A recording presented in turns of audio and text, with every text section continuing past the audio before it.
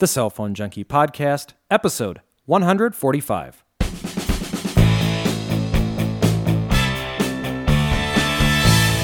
And Joey, I think one of us today has a new phone.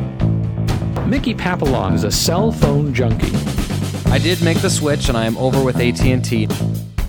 As the rumor has been going, I did order a Treo. So I guess I would compare it to something like Mobile Utopia. Worst battery life ever. All right, we ready? Recording. Here we go. Worldwide cell phone use hit 60%, the Treo Pro's release date confirmation, and where is App World? My name is Mickey Papillon. And I'm Joey Kappas. And before we get going today, first wanted to mention that Joey, unfortunately, was not able to join me this week, but we did record, or I recorded, the Cell Phone Junkie Unlocked show number 16. Joey was on a plane back to Minneapolis when I was doing the recording.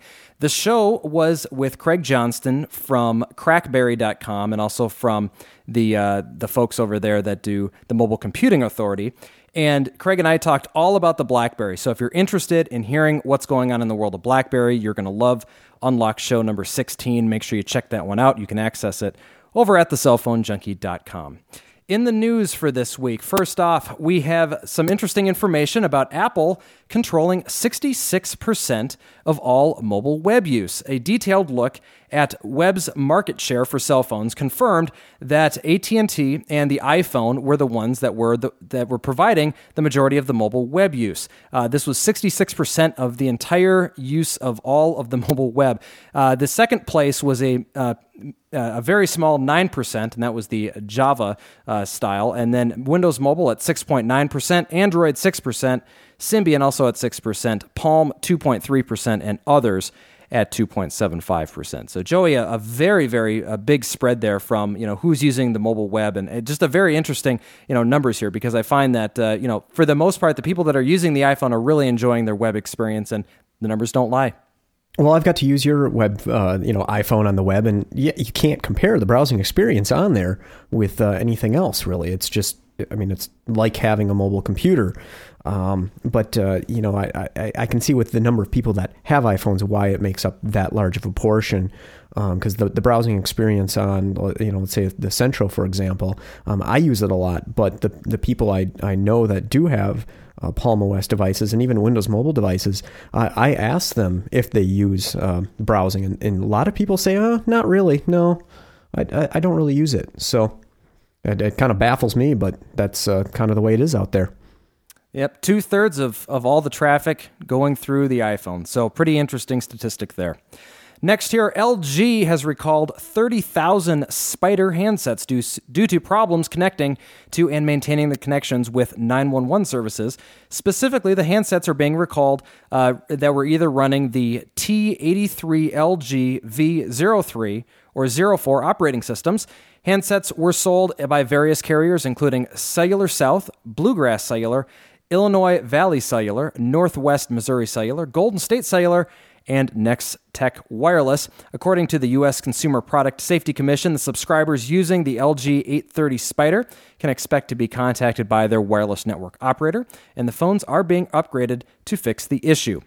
Well, a woman in Janesville Township, Wisconsin, got a surprise when she opened her bag of potato chips this past week and found a Nokia cell phone in it. We talked about last week a Nokia phone being found in the belly of a cod that was picked up by a fisherman that still worked and was then returned to its owner.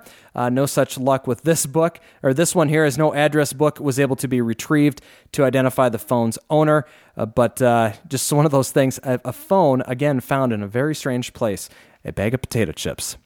Are there any good or cheap smartphones out there is what a lot of people are asking these days as the macroeconomic conditions continue to worsen. And an article over at JK on the Run takes into account some of the best phones that are out there right now. So we wanted to touch on those if you're someone who's looking to get yourself into a good, cheap smartphone. Number one on their list for the T-Mobile folks out there, consider a BlackBerry, either the Pearl 8100 or the Curve 8300, UMA-compatible phones, both of those, and they can be used to make free calls with a qualifying plan over Wi-Fi connections. Sprint customers not interested in picking up a Palm Pre can take a look at the Palm Centro. And I know, obviously, Joey, this is something that you would definitely agree with as well, that the Centro is a rock-solid device to use for the Sprint network. And for $49, a very solid option for them. AT&T's looking at, if you're not looking to pick up a refurbished iPhone, which you can get for either $99 or $150, depending on how you pick it up, take a look at the GSM version of the Centro. Only $29 for that one. Also, you can take a look at the Blackjack 2, which is $49 if you're looking to get a phone that has access to exchange. And finally, on the Verizon side, they say take a look with the Verizon BlackBerry 8330, that's $99, or the CDMA version of the Centro that you can find online for $50. Of course, you can find a couple other devices out there, but some great options there, Joey. You find kind of a reoccurring theme here, and that's not only the BlackBerries, but also the Centro. And I know we talk about it a lot, but I think, let's just mention it again. I know you can extol the virtues of it. The Centro, a great smartphone for those that are looking to get into the market. Fast calendar, fast email exchange, push support, Gmail support. Everything's just built in. It's fast. It's easy to use. It has a lot of memory now. And since it's such a, basically it's, the 6th or 7th incarnation of a Palm OS device, I'm running the same OS for the past, 5 years. It is very stable with very little issues of, reboots and spontaneous data destruction. So it's something that's, really worth the money. Yeah, it's really a solid device. I've had some hands-on time with it, not only with the one that you have, but on a review unit from Sprint as well. And so I can tell you it is a solid device and definitely one worth considering. Keep in mind, if you choose the GSM variant of it, you're not going to have 3G speeds. So keep that in your mind as you're taking a look at the different options. Well, worldwide cell phone use hit 60% this past week. Developing nations are those to thank to bring us to this point. Just not too long ago, we heard about the fact that 50% of the world was now on cell phones. And think about this. Just 5 years ago, we were at 15% of the total global population. So a very, very good clip that we're moving on here. And some of the nations out there, of course, China and India are the two that come directly to mind for those that are really helping to lead this charge. So if you were interested, 60% of the world now on a cell phone. Well, Barack Obama nominated Julius Genachowski, as expected this week, as the next chairman of the Federal Communications Commission. Genachowski has previously been was Obama's potential nominee, of course, and once approved by Congress, he will take the reins from acting chairman Michael Copps. Obama will also have the nomination from the Republican Party to replace the former commissioner Deborah Taylor, who left the FCC in December. Clearwire has reported that its quarterly earnings this week, and they've also announced their future rollout for their WiMAX network. By the end of 2009, Clearwire is expected to launch the cities of Atlanta, Las Vegas, Chicago, Charlotte, Dallas-Fort Worth, Honolulu, Philadelphia, and Seattle. It also has major markets lined up for a launch in 2010, including the East Coast cities of New York, Boston, Washington, D.C., and also Houston and San Francisco. Clearwire said it expects to have close to 100 WiMAX devices in the market by the end of this year to support the networks, and those devices would include modems, PDAs, netbooks, and laptops. Clearwire also plans to launch a dual-mode 3 and 4G modem that can roam between the cellular networks and WiMAX networks as well. Well, Nokia fans, you're going to want to stay tuned for this coming week, March 11th at 10 a.m. Central European Time. Nokia is putting on a music-focused event. This was something that we first heard about over in Mobile World Congress in Barcelona. They talked about their new Comes with Music service, and this press conference is going to probably expand on that. So if you're in the European markets and you're listening to this show, you'll be able to listen to this or find out more information about it over at events.nokia.com. Those of us here in the U.S. will have to get up pretty early. This will be airing at 2 a.m. for those on the West Coast. A story on the Consumerist today brings some attention to something that we thought was important to talk about. Someone who went into an Apple store named Ronnie went to buy a new iPhone and use it for the next 18 months. Unfortunately, he had lost he's saying, his current iPhone and wanted to get a new one, and was even willing to spend the $500 for the unsubsidized model. He had originally swapped out his original 8GB iPhone for a 16GB version within the first month of service and had recently lost the phone. Now both Apple and AT&T are telling him that he is someone who has jailbroken his phone and can't have a new phone for another 18 months or until his contract is up unless he is willing to get a new phone number. And this story was very interesting to both Joey and I, obviously, as I was someone who purchased an original iPhone 3G when it first came out, and I was I was in the middle of a contract at that time. I was fortunate enough to be able to take advantage of another line that I had on my account and use that renewal to get that phone, then promptly sold it and then bought another one just a few months ago. So I'm curious as to how this one exactly happened because, Joey, unfortunately, as he has found out, he is basically out of luck on a phone here now, at least if he wants to buy an iPhone. He's going to only be able to purchase another phone if he's interested in buying anything but an iPhone. I don't know. What do you think about that? No, it's bizarre because they would want you to have the iPhone to use. It doesn't make any sense whatsoever to me. I wonder if you could just go to eBay and buy an iPhone that doesn't necessarily have to be unlocked or jailbroken. Because can't you just put your AT&T SIM card in there and just activate that phone? Yep, that's all you need to do. It's pretty easy. You could probably get a little cheaper than the full new price, I would imagine as well. Yeah, I can imagine probably somewhere around $150 right now are what those are going for if you want to get an 8 gig model. So, an unfortunate circumstance for Ronnie here. I mean, it's just very, very strange that, as he's explaining it, it doesn't look like he's really going to have that many, or you wouldn't have an issue with it, especially if he's willing to pay the unsubsidized price. I have no idea why they would do that. I don't know why they would restrict you purchasing those devices. Why would they care if they're being jailbroken? I mean, they're getting full price for the device. What? I don't understand. It just doesn't make any sense. My thought is that we may not be hearing the entire story here, and there may be multiple devices, multiple iPhones that he's purchased on his account over the last, let's just say, few months. And so, anyway, that's just a thought, but you never know. I mean, it could just be this could be just the third iPhone that he's looking for. But for whatever reason, it went over, and it's on the consumerist now, so you can check that one out if you're interested in it.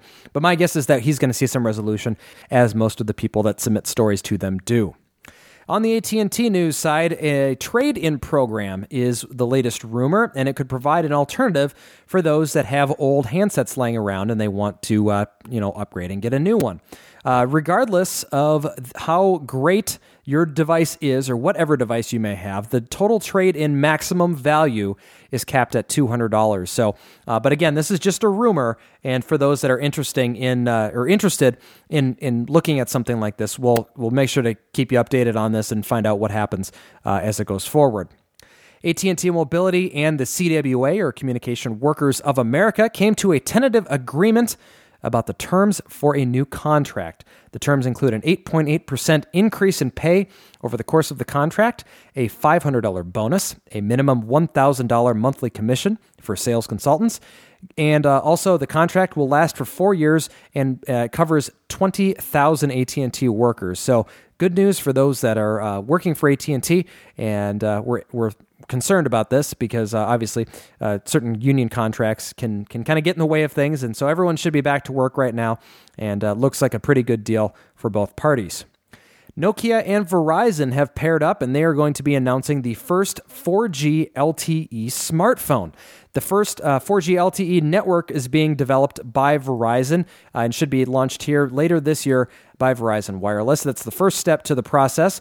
And Nokia is going to be the person to make, or the company to make, the first smartphone to take advantage of the network.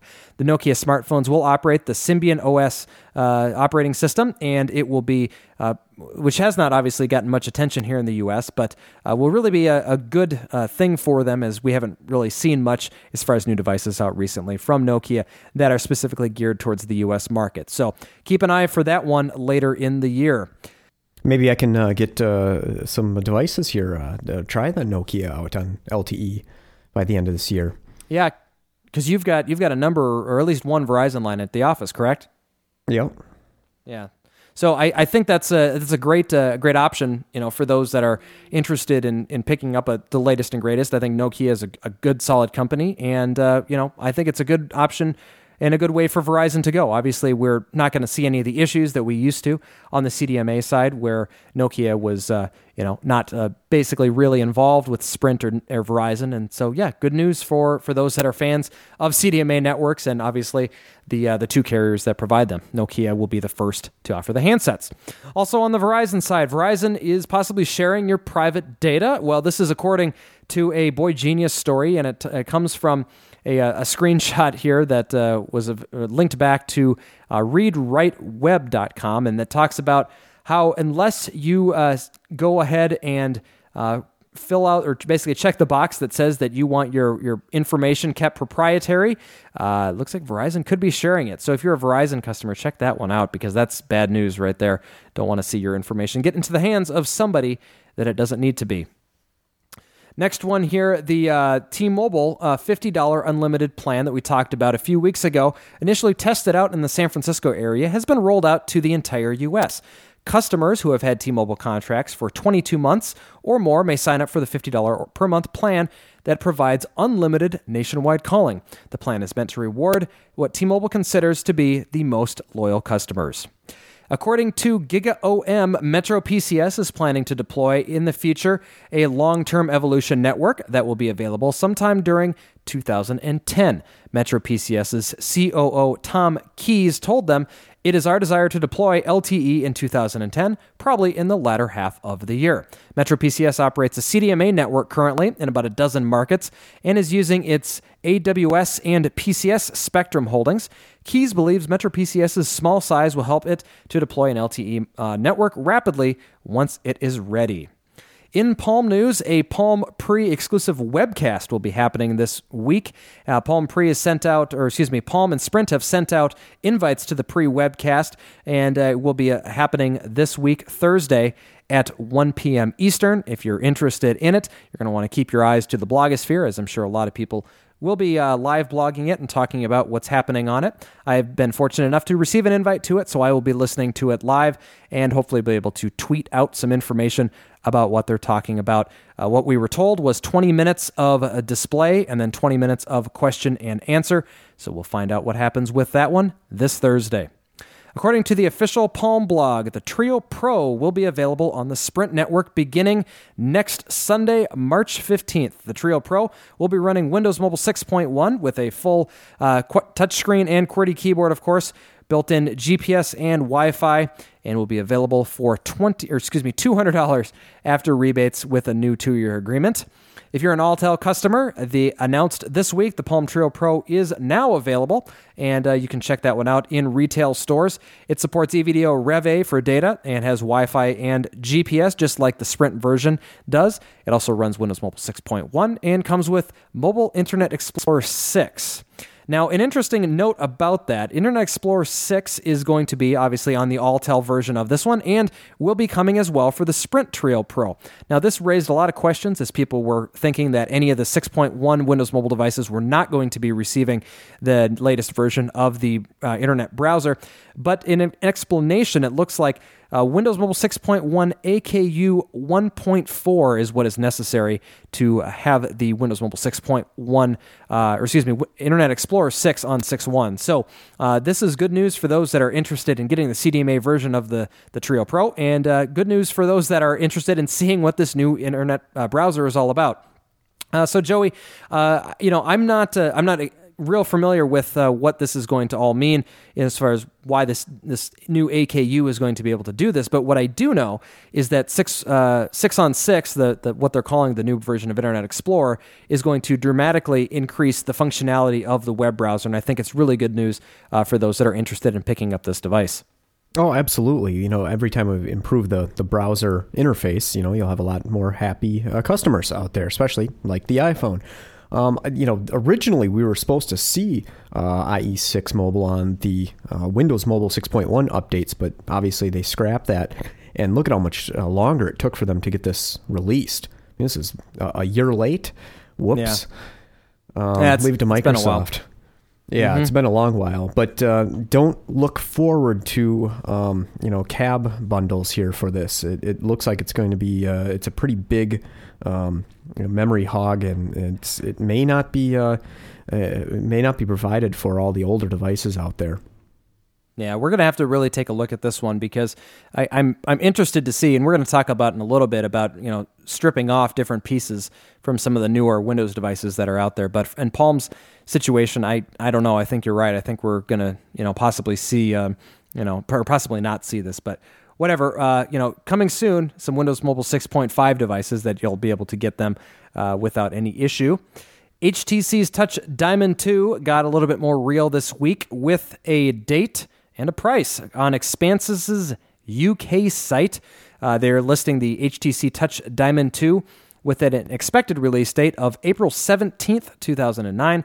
Handset price £400, which comes out to approximately $600 depending on the exchange rate. And this will be available, like I said, late April and possibly soon after that in retailers that will sell it here in the U.S. HTC's 2009 lineup also got kind of leaked out this week, I guess we'll call it. A number of different devices that were talked about, including the first one here, the White Stone, which is a 3.6-inch WVGA display device with GSM and EVDO, Qualcomm 7600 chipset at 528 megahertz, 256 megs of RAM, 512 of ROM, 5 megapixel camera. Windows Mobile 6.1 Professional and looks to be on Verizon in September. The Firestone is the same 3.6-inch WVGA display, GSM and HSPA, Qualcomm chipset at 600 megahertz, 256 RAM, 512 ROM, 8 megapixel camera, Windows 6.5 in September. The Thor, a 4.8-inch WVGA display, Qualcomm 1 gigahertz chipset. Yes, 1 gigahertz chipset, 256 megs of RAM, 512 ROM, 5 megapixel camera, Windows Mobile 6.5, and a September release. Next, the Twin, which is a VGA display device with a Qualcomm chipset at 528 megahertz, GSM and CDMA, 3.2 megapixel camera. No known release date for this one yet, but look to be on one of the CDMA carriers, probably Verizon. And finally, the Maple, aka the Excalibur 3G, those that are looking for an upgrade to their front-facing QWERTY Excalibur device, 2.4-inch QVGA display, a Qualcomm chipset at 528 megahertz, 156 megs of RAM, 256 ROM, 2 megapixel camera, Windows 6.1 standard, so no touchscreen on there, and ETA of May. Lots of different devices out there, and some good news for those that like the HTC devices. You've got some new ones coming here in the next few months. Oh yeah, they definitely never seem to disappoint on the number of devices they have that they release every year. It's quite amazing. They really do a lot of good stuff when it comes to innovation and getting the latest out there. And, I really find that for the Windows side, HTC is a great option if you're looking for some hardware to buy. They seem to completely support their devices and really do a great job with them. So check those out if you're interested in reading more about them in the show notes. And Verizon's Touch Diamond looks to be official. No release date or pricing on it yet, but it does appear in some screenshots this week over at Engadget and the Boy Genius report. It looks like, though, the Touch Diamond's memory has been lowered to 128 megs of RAM and 256 megs of ROM. Who knows why that is, and we'll see what comes out with it on a price point. Most likely somewhere in the $200 range, though. But Diamond lovers, if you're a Verizon customer, you'll be able to get it very soon. Nokia's N97 is spotted online and looks to have a date. June 23rd, 2009 is the date for the N97, a 32-gigabyte model. This is coming in at a white color in the UK. Handset price is €844. That is going to be just right around $1,200 if you're doing the math there. Hopefully the pricing on that will come down a little bit, get it a little bit closer to $1,000. Even so, the N97, the flagship device for Nokia for 2009, at a very expensive price, but look to see it here in the next couple of months, June to be exact. Nokia also issued a statement this week regarding the 5800 Express Music North American handset that came out last week where they had some issues with the 3G version.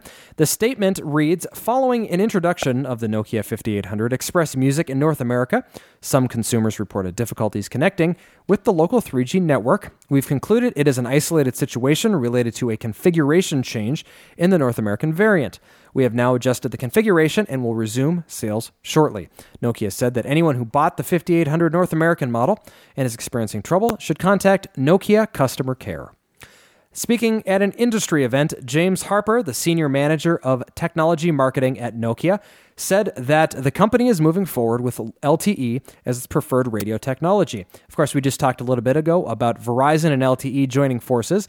They've also said that it will have LTE-enabled devices in the market by 2010, so kind of putting a timeline on when they'll be getting them out. In conjunction with the first wave of the LTE networks that are set to go live in that time frame, Harper, however, did not expand on exactly what types of devices that it would make. Some other device news here. Memphis police have embraced the Celio. They've taken a look, the Red Fly made by Celio. They've taken a look and they've said that the police officers moving into the future will be using Windows Mobile handsets combined with the Celio Red Fly device.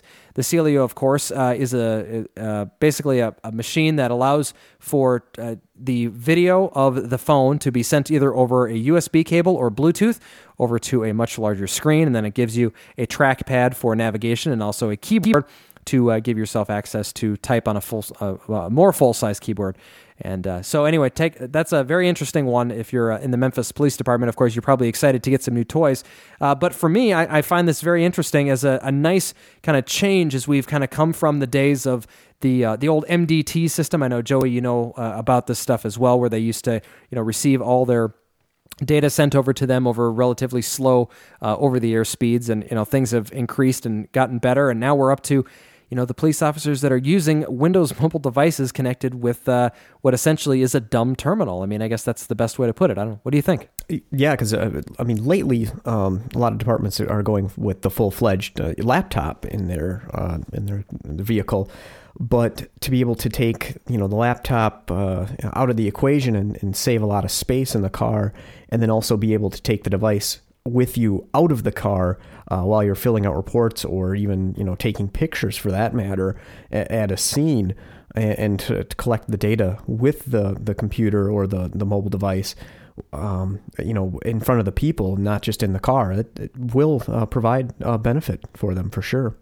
Oh, absolutely. I mean, there's certainly a lot of advantages to combining some of the devices that they're using. And I feel like, Memphis of all places, I guess, whatever. It's a good testing ground, though, and we'll see how these work. And, it could be something that police officers moving into the future are using these more and more.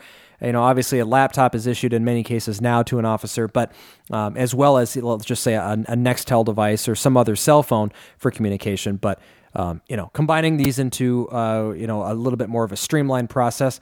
Also keep in mind, it could be something as simple as a phone is issued to each person. And then when they go to go on their patrol every day, they just go and pick up one of the Red Flies that's, sitting in the docking station, all charged up, ready to go. And they don't have to buy one for everybody. They can simply, get them and, kind of rotate them through and have essentially, I guess you need, one for every 1.5 people, as you'd have, one charging while one is out, and, kind of go from there. So it will be interesting to see, because you're right. It talks about, where it goes with the law enforcement of today was they're writing the reports on devices such as this, and also being able to use a camera built into a device like this.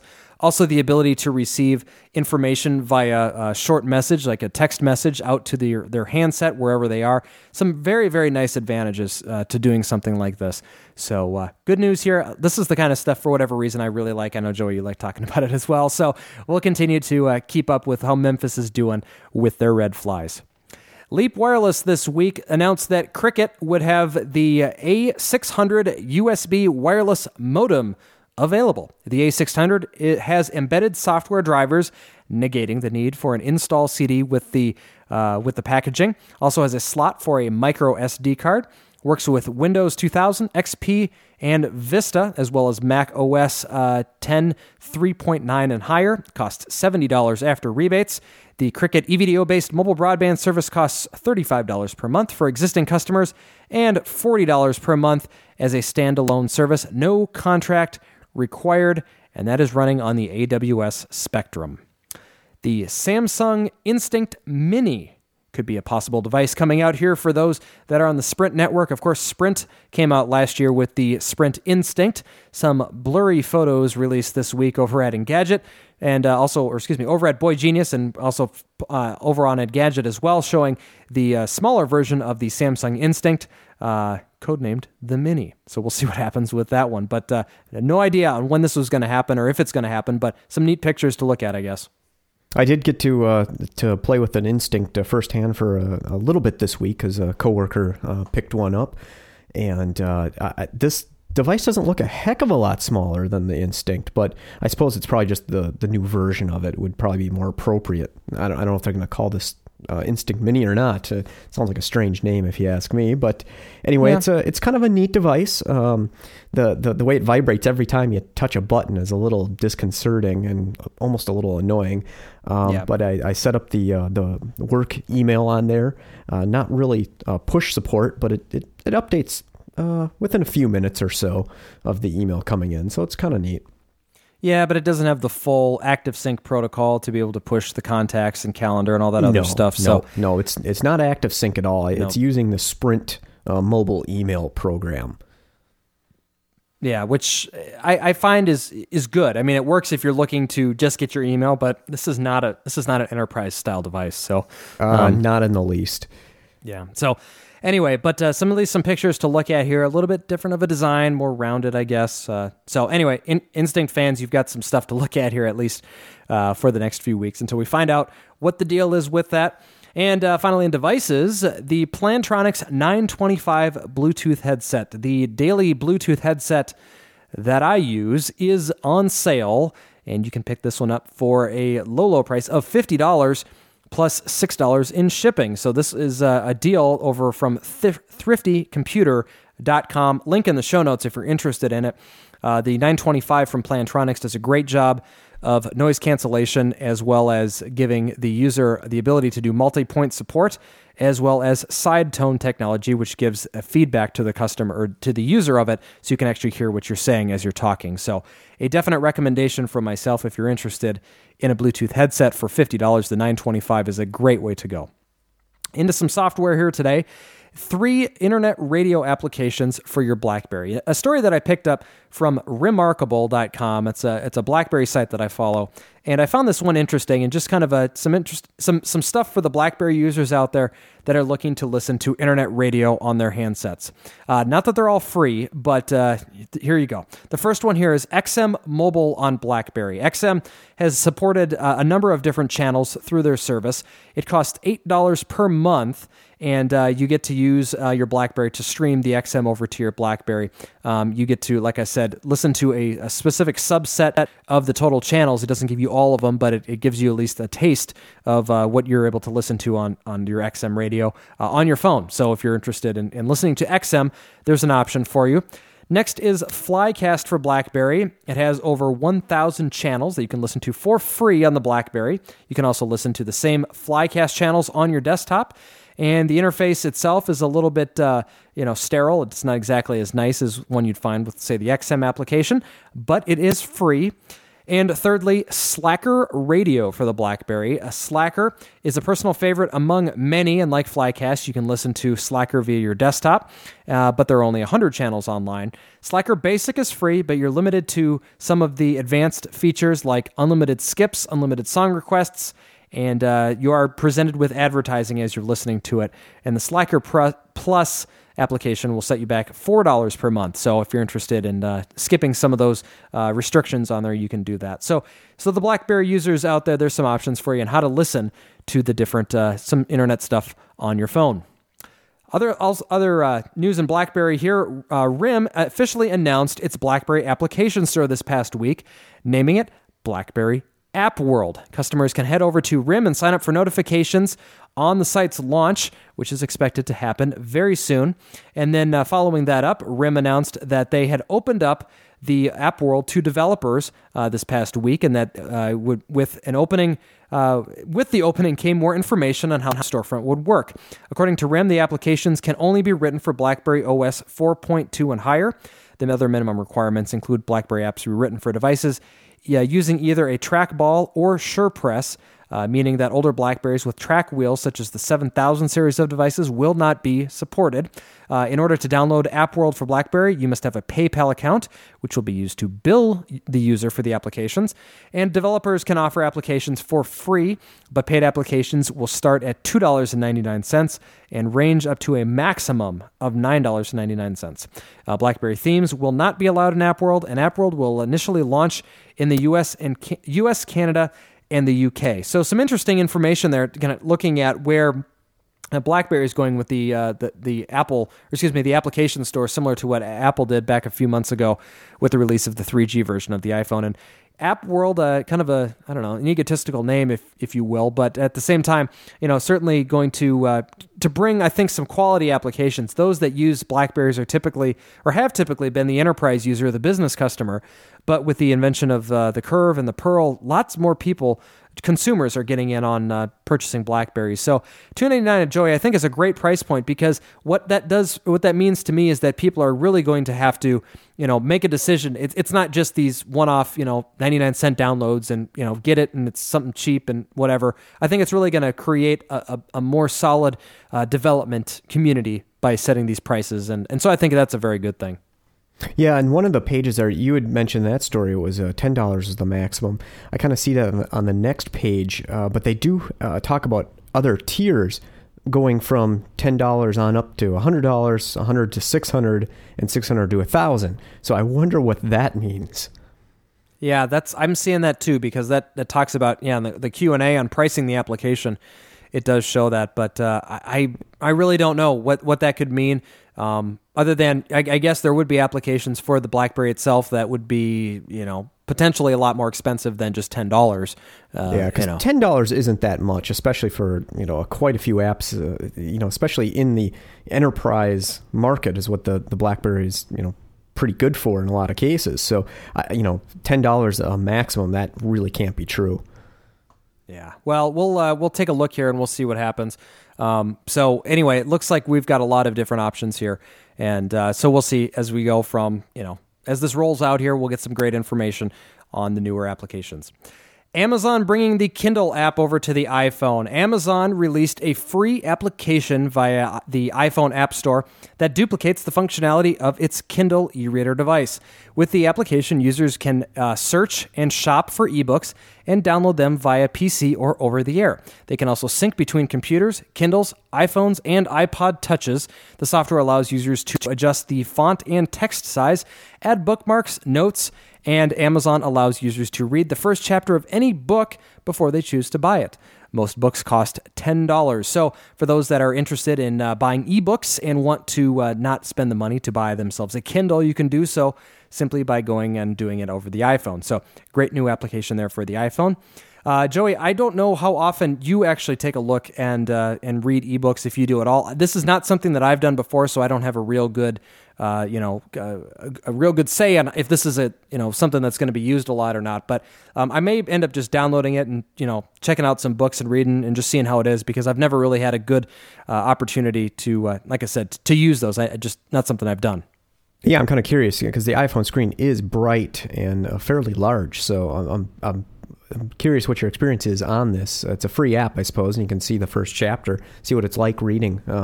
I just can't imagine that it would be, anywhere near as good as the actual Kindle device itself.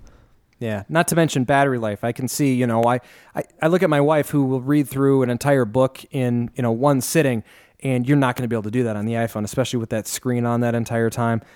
It's not going to hang on. Hang in there for the entire thing. So I'm not sure if that's going to be let's just say a replacement for the Kindle, but it could certainly be a substitute for, let's say, your Kindle, you've left it at home and you wanted to, finish up part of a book during your lunch, or I don't know, something. I mean, I could see some definite, capabilities for it, but probably not a replacement for it now that I'm thinking about it. Just, you can't leave the screen on that long. It's kind of force fitting an application. I mean, I've read a little bit of ebooks on my old Palm that had much longer battery life than, let's say, the Central, for example. And it's still, the screen is just not, I guess the resolution on that screen wasn't that good. But anyway, it still would not be the same experience. Yeah, absolutely. I got to imagine that there's a number of people that will, disagree with the fact that it couldn't be used as a standalone program. But yeah, for me, not so much, but it could be interesting at least to check out and play with. And like I said, could be a substitute when you're in an area where you don't have your Kindle. On other iPhone app news, Star Player, or the version of the Sirius radio streaming service for the iPhone, was in development, and Apple had notified the developers that it had been not accepted for inclusion in the iTunes App Store.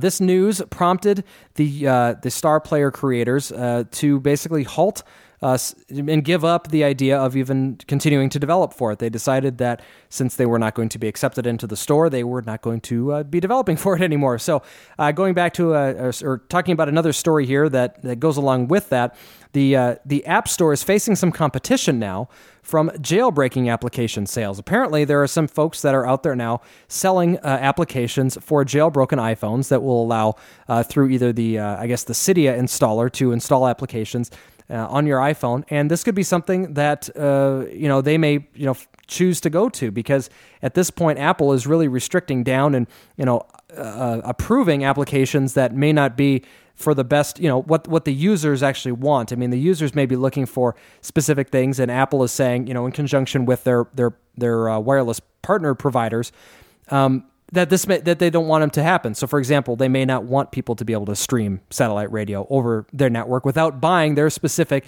application that does that from the provider. So, I don't know.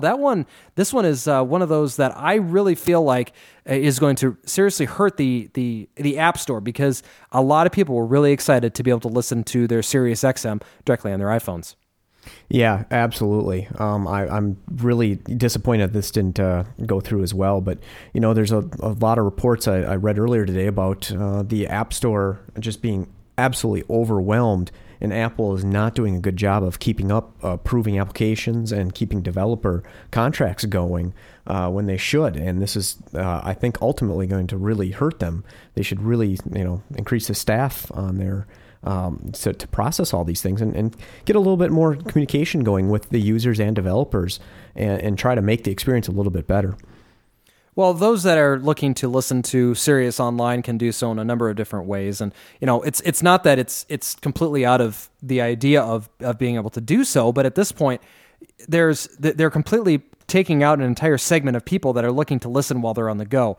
I know, Joey, you've got a device that allows you to take your subscription with you, in your pocket, basically. And when I had XM, I had a radio that could do so as well. But a lot of people have these subscriptions that are built into their car radios, and they're really looking for a way, how can I take it with me? And without buying another handset, they're basically stuck to the internet version, which then they go, well, I've got a phone with me all the time that's got internet on it. 2 and 2 together, there you go. It just makes all the sense in the world to me. But again, it's not in the stars for them right now, and I don't know. It's something I feel like they should probably do, but then again, we're not the ones making these decisions, So. Mm-hmm. Yeah, it's we'll just have to kind of wait and see. Yeah, exactly.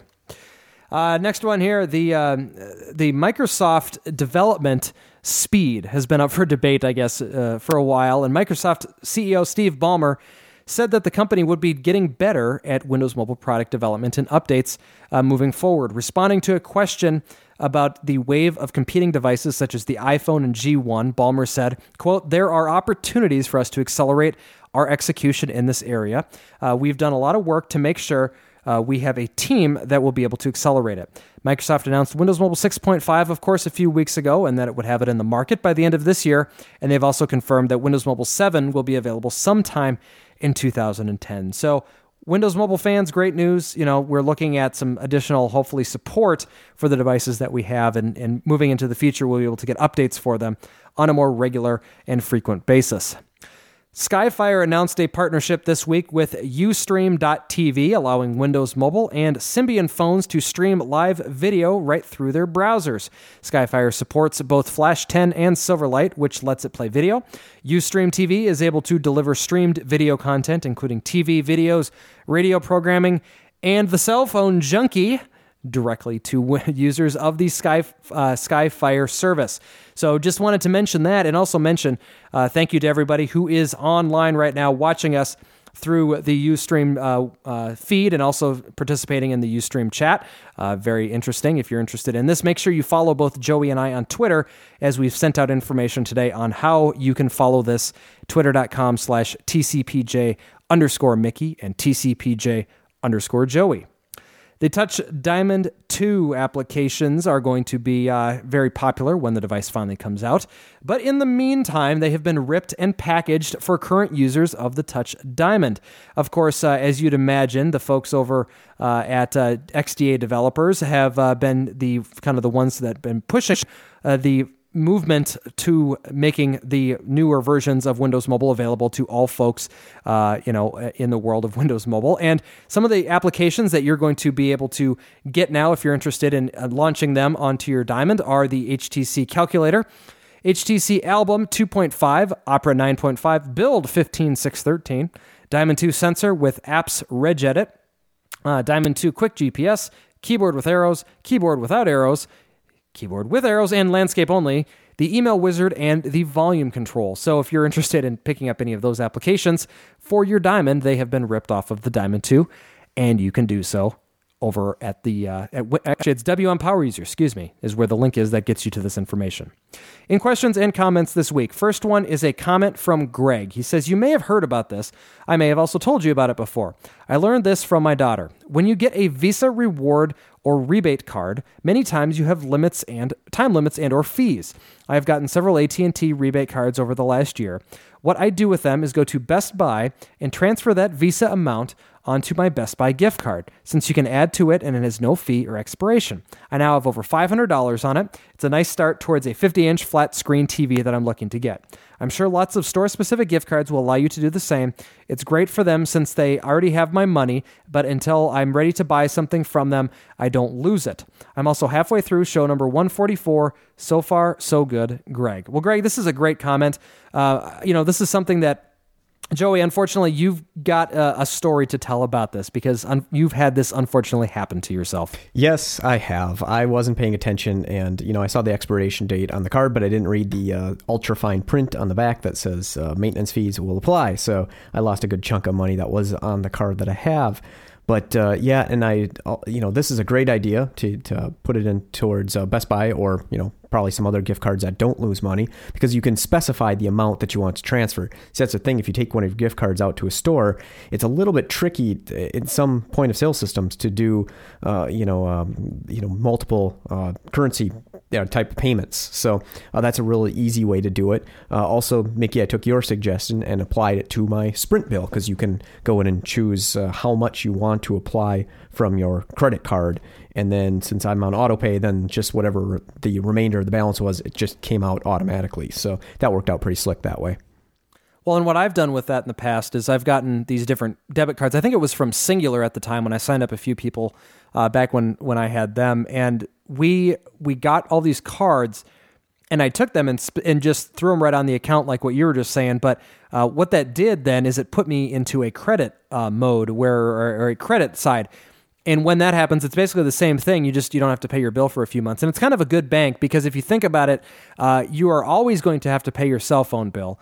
And if for some reason something were to happen, you were to cancel your service, if you've got a credit on your account, you're going to either that will go towards the cost of the early termination fee that you're going to have to put out there, or it's going to be directly refunded to you. They send you checks if you've got an amount on your account, because think of it, you've got these postpaid accounts. So anyway, it's an easy way to do it if you're wanting to just figure out a way to get rid of this money, and so it's not just sitting on a card endlessly and, could potentially be lost. I liked it as an idea, and so I'm glad to see that you did that. But a great suggestion there from Greg on doing that.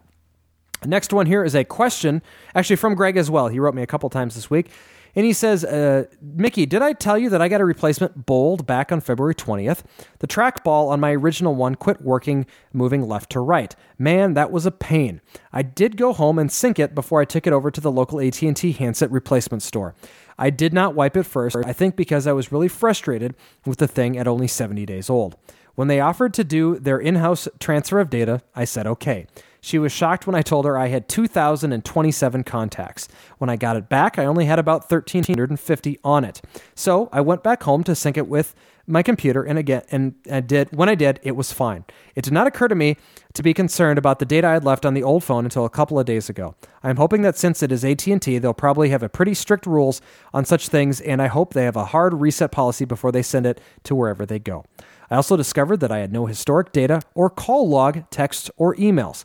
I wonder if I do an actual backup from the BlackBerry Desktop Manager, if that would have kept that information to restore to a new device. Lastly, in pressing the pound key while in my voicemail, and it got stuck on me, and it took a couple of flicks to get the key to get it unstuck. I'm trying really hard to like this device. Any advice? Well, Greg, I've already responded to you on this because I had a couple of comments and things that I wanted you to know right away. But, first off, I think AT&T, because they are who they are, they're going to take your device and they're going to do a hard reset on it, and you're not going to have to worry about any of that data. But for the future, of course, something very smart to do is to take your device and make sure that any information that you're concerned with is not on the device when you send it into wherever it is that it's going, especially if you're never going to see it again. When it comes to the number of contacts that you had, maybe the system that they had a limit of 1,350. It's probably one of those things when they programmed it, they said very few people have more than that many number of contacts, and so what do we need any more than that for? I'm like you, I've got actually more than 1,300, so I would have that problem as well. And then on the backup side, I think you're right. I think if you do a backup from the BlackBerry Desktop Manager after backing up the device, it's similar to how it is on some other handsets where it will actually take all that information, call logs, text messages, emails, everything like that, and dump it back onto the device. So I'm sure you've since then had a number of things happen, and it's not really in date anymore. But just looking at it into the future, I think that would definitely be something that you could do if you do have to switch out your device again. I definitely think that's going to work for you. Yeah, I'm pretty sure that doing the full backup will restore those. If you do the restore on those, because I just did that fairly recently on that BlackBerry 8830 when I transferred that thing out to the refurb model from Verizon. So, and the device was exactly the way it was before I did the backup. Yeah, which is very, very nice. I mean, there's something to be said for backup systems that are like that. Obviously, when you do it with the iPhone, it's very similar. Windows Mobile, however, does not do that. So you have to enter it. And the Palm does. I can, especially if you do the backup to the SD card with one of the two popular backup softwares, I can restore my SMS database, restore all of the databases that aren't normally backed up by a normal hot sync. Yeah, so a lot of different options out there, but again, make sure that if you're interested in swapping out a device, you're figuring out some sort of backup solution. That's the most important thing. You don't want to be stuck without your data, especially all your phone numbers. That's one of the most annoying things is when you go to try and make a phone call and you realize that you've lost that phone number on an old phone that you had. So keep that in mind as you're swapping out devices. Next one here is a comment from Eric. He says, I've used Nokia's map loader on my E51 and E71 under Mac OS 10.4 whatever and 10.5 whatever. So I've not tested it yet with Nokia Maps 3 though, however. And he actually puts a link in here, and it's to Nokia Map Loader for Mac. So if you were a Mac user and want to make sure you get the Nokia Maps on your device, you can use this particular feature. It's over at betalabs.nokia.com. Next one here is a voicemail from Tim. Hey, Mickey, this is Tim from Milwaukee. I sent you an email earlier this week regarding getting email on the Moto Q9C for my cousin. I was just kind of dumbfounded. You can disregard that email, too, by the way. I was kind of dumbfounded that it's a Microsoft, product of the email, and it won't seems to not want to sync with Outlook. So if you have any tips on that one, I would really appreciate it. Otherwise, I just wanted to make a few quick comments. I heard you guys talking about Bluetooth support with car stereos. I want to give another review. I am totally thrilled with my Pioneer headset. It's a DEHP 7900 BT, and it streams A2DP flawlessly, and the audio quality is terrific. I'm currently using my Pioneer head unit to make this call while driving, so you can get a good feel for what the sound quality is like. Also, I'd like to give my review on the Pro Clips in-car device holders. I have my AT&T Tilt in my Pro Clips device holder. You can find those at proclipsusa.com. And they're not cheap, but they're terrific. They're absolutely wonderful in-car device holders. So thanks for taking my question and comment. Look forward to hearing the next show. As usual, great. And unfortunately, Tim got cut off there. So, but anyway, thank you very much, Tim, for the all the comments. So let's kind of talk about them one by one here. First off, email on the Motorola Q9C. I'm not really sure why it's not working with you with Outlook. I mean, obviously, the products are supposed to work together. Tips on syncing with Hotmail. One of the great things that they've done recently is at one point there was only certain Hotmail accounts that could synchronize over to Windows Mobile, and they've recently opened up the POP access to them. So if you've got POP email on your particular device, on your account, you can then set up your Windows Mobile device to access that particular Hotmail account via POP. So that is a good way to do it, and I would definitely suggest it if you're looking to get that over to it, and you don't have the push support for your Hotmail account. As far as the Pioneer, I believe it was Joey, if I'm not mistaken, he's actually talking about a head unit, not a headset, correct? Yep. Okay. Yeah, so it's an in-dash CD player that you've replaced in your car. So it's Pioneers are usually pretty good head units. Yeah, and he's talking about streaming his A2DP over to that. So that's a great thing to know. The DEHP 7900BT is, I believe, the model number that he referenced in there. So, and then talking about the Pro Clips device holder for his Tilt, that's a great thing to talk about, because I have actually used Pro Clips devices in the past, and so I thank you, Tim, for bringing it up, and they are 100% the best in-car device holders that I've used. I would definitely recommend checking out Pro Clips if you're interested in them, and not just because I've reviewed one, but I've tried multiple different ones out there. They make their units specifically for the devices that you want, so it's not a generic style holder that you may get with other types of universal whatever you buy. So, but Joey, I know you've got one of these, so I'd like to hear your thoughts as well. Yeah, it's not for a cell phone, but it's for my Sirius Stiletto 100. I put the car docking station on it. I just got the car mount, so I didn't get one of their holding, because it's like a two-part solution is what they sell. They sell the clip that goes onto the dash or vent or whatever it is in your car where it mounts to, and then they sell the device holder. So whether it be a cradle for your phone to kind of sit into, or some other device that's out there, and they have a lot of support out there for a lot of different devices. But I didn't need any of that, so I just mounted the Stiletto's cradle right to the back of it. And it works out real great. The model of car I have, it's got a couple little specific variations to the car that they had available for the Pro Clip, and it popped in real nice, and it's been holding real great for a couple weeks. I kind of don't like having the thing on the dash of the car because it kind of looks kind of ugly, but it definitely works real well. Yeah, and there's, like I said, they've been real great with us, and I've been very happy to work with them in the past. And I have to throw out that Johan, he's the one that we worked with over there from Pro Clips and Pro Clip USA, I should say. Real good products.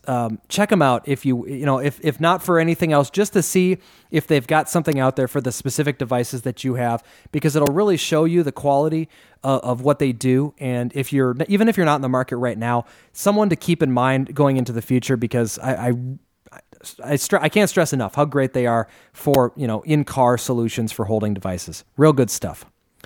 Next one here is a question from Roger. He says, Mickey and Joey, what's up and how are things going? My sister sent me an email this morning, and I was just wondering if you could tell me if it's true. A lot of it sounds like it's too good to be true, but I just want to know. Thanks, big fan, Roger Q. Well, first off, I'm just going to say there are 5 different topics here that we're going to talk about from this email. The entire email is referenced over at a site called trutherfiction.com.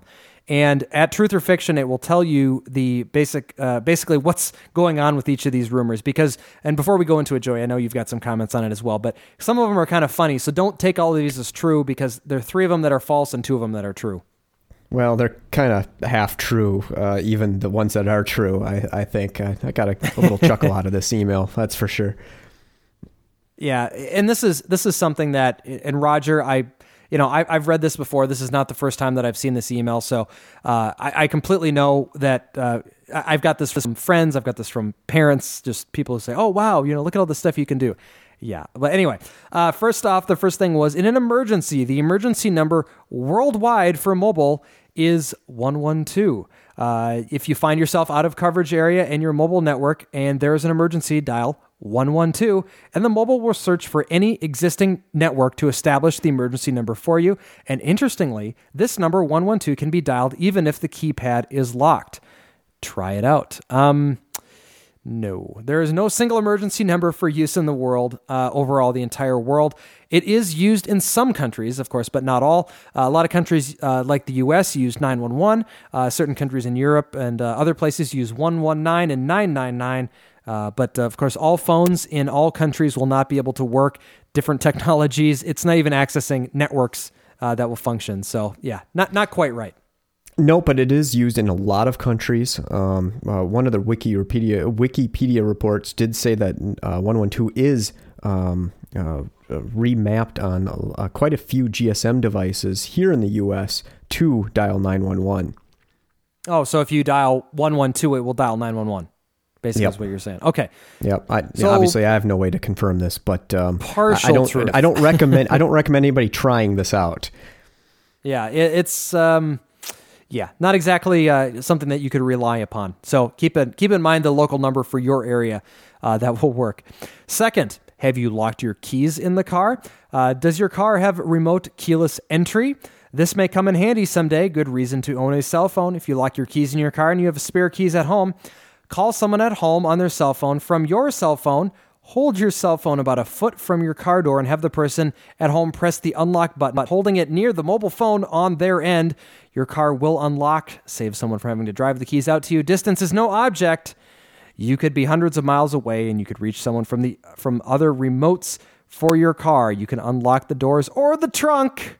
Editor's note, it works fine. We've tried it out and it unlocked our car over the cell phone. No. Just no. Not even close. No. It sounds kind of cool, though.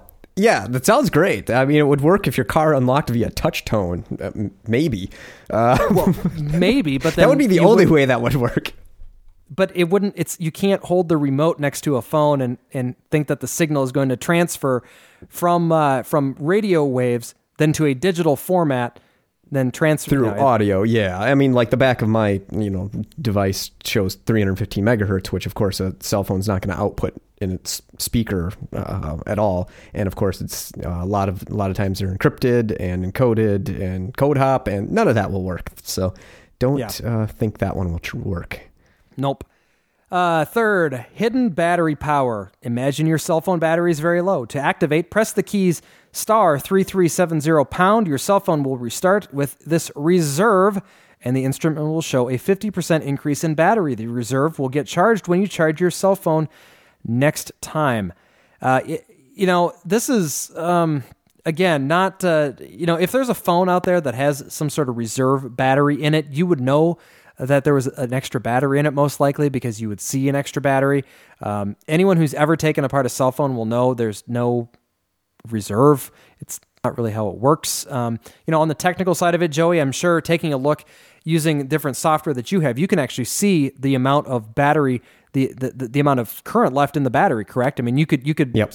specifically completely disprove this one just by looking at the amount that the software is showing on the battery. No, yeah, and it's device manufacturers wouldn't have hidden battery power. I mean, they were going to want to have the longest battery runtime that they can possibly get on their specifications, so they can, increase the chance of selling the device. Yeah, this is really, no, it's not a truth. That's for sure. Next one here: how to disable a stolen mobile phone. To check your mobile phone serial number, key in the following digits. *#06# and a 15-digit code will appear on the screen. This code is a unique number to your handset. Write it down, keep it in a safe place. That part is actually true. You can find out. That's called the IMEI number, and that is the unique identification number for your mobile phone. This works specifically for GSM devices. This is not for CDMA devices. That is done in a different way, correct, Joey? So yes, it is. Does it work on your iPhone? I am almost positive that it does, and as I'm just talking here to fill some space, I am going to the phone section of my iPhone, and I'm pressing *#06#, and it says my number 011 blah blah blah. Yep, so there it is. There's the 15-digit number. I see that. IMEI number. So for Sprint, if you go to your dial pad, depends on your device. Like me on my Centro here, if I type pound.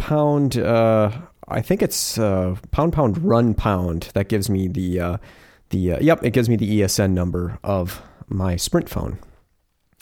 So now you've got this number, the electronic serial number of your particular handset. If your phone does get stolen, call up your service provider and give them this number. They will then be able to block the handset, even if the thief changes the SIM card. Not quite. What they will do is they will block the phone from being able to be registered on their network. That's what's happening with that. So, of course, if you take a SIM card... Also, if you just call up, your carrier, they can tell you what your IMEI number is anyway.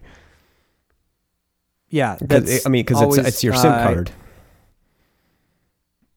Isn't it? No, it's totally different than the SIM. SIM card has a specific number that's on right. it, too. Okay, yep, gotcha. But you are right. You are correct by if I take my SIM card out of my phone and put it into any other GSM phone that I have that is a supported phone on AT&T's network, it will actually pop up with the description of the phone in my AT&T account. It's seeing the IMEI number of the phone that the SIM is in, and then it's taking that SIM number and referencing it off of their database of IMEI numbers. And so anyway, they can see it. When I put it into an unlocked device like the Diamond, it comes up with an unknown device. It obviously knows that I'm using an unlocked device and is not the device that, or not a device that they have. So, another comment on this one as well, you can always get this number too by, in most phones, by if you've got a removable battery, taking off the battery, and those numbers are underneath there as well. So, if you do need it, you can do that. But, anyway, it's good to know that you need to, if your phone does get stolen, call up your carrier, have them lock your account. So at the very least, they can't use your account for any fraudulent use. And, finally, free directory service for cell phones. Cell phone companies are charging $1 to $1.75 or more for 411 information calls when they don't have to. Most of us don't carry a cell phone directory in our car, which makes the situation even more of a problem. When you need to use the 411 information option, simply dial 800-FREE-411 or 800-373-3411 with incurring any charge at all. Program it into your cell phone right now. This kind of information is the information people don't mind receiving, so pass it on to all your friends and family. Well, this one is a valid number, and you can call it. I think, though, it does charge you for minutes, though. I don't see why it wouldn't. Yeah, it would charge you for minutes. I would recommend instead, though, is to use the Google service. I think it's 800 Goog 411. That works very well. It's all voice interactive, and can give you a text message with the information that you want, or it'll tell you and connect the call for you. So it's very, very handy, and it's big money saver. Yeah. The other thing, of course, is if you've got internet on your device, you can obviously do a search. And that's what I know. That's what I normally do. I do as well. For those that have unlimited text messaging or have a plan that allows you to send text messages, if you send a text message to Google, which is without one of the letters, I think it's 4. You know what? I don't have a phone in front of me right now, but it's like 46645. I think that's GOOGL. And anyway, what that will do is that will allow you, it's 46645. Yes, someone is confirming that. And you send a text message to that number and you send in something like, I'll just pick something, pizza, with your zip code 85001. You will bring back a list of addresses and names and phone numbers, and you'll be able to then pull up information that way. So a lot of different ways to get around calling 411 for information. Some good options there from those. Thank you very much, though, for sending this in, Roger. It's definitely interesting to read, some of the things that are out there, and a good one for us specifically on the show to address, because it's obviously none of these are completely true, and so interesting though, nonetheless, just to talk about. And that's all we have for today. So if you have any questions or comments, you can give us a call to 206-203-3734, or send us an email to questions@thecellphonejunkie.com. Once again, thanks to all the Ustreamers out there watching us. Looks like we have just passed 40 people here for the night, so that's pretty neat to see. If you're interested in checking that one out, you can do so by following Joey and us on Twitter. You'll find out when we are recording. Usually record it Sunday nights, about 5 o'clock Pacific time, and so we'll be sending out Twitters, though, into that relation. Twitter.com/TCPJ_Mickey and Twitter.com/TCPJ_Joey. And one last thing before we go here, for those that hung on till the end, we are going to be starting a contest next week. We got some invisible shields sent over to us from Invisible Skins, and we are going to be putting them on our devices and doing a full review on them, and then we'll be giving some away on the show. So stay tuned and come back next week to find out how you can win yourself an invisible shield.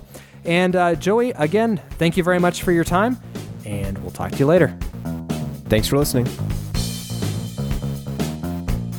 For more information about the stories you've just heard, visit us at thecellphonejunkie.com.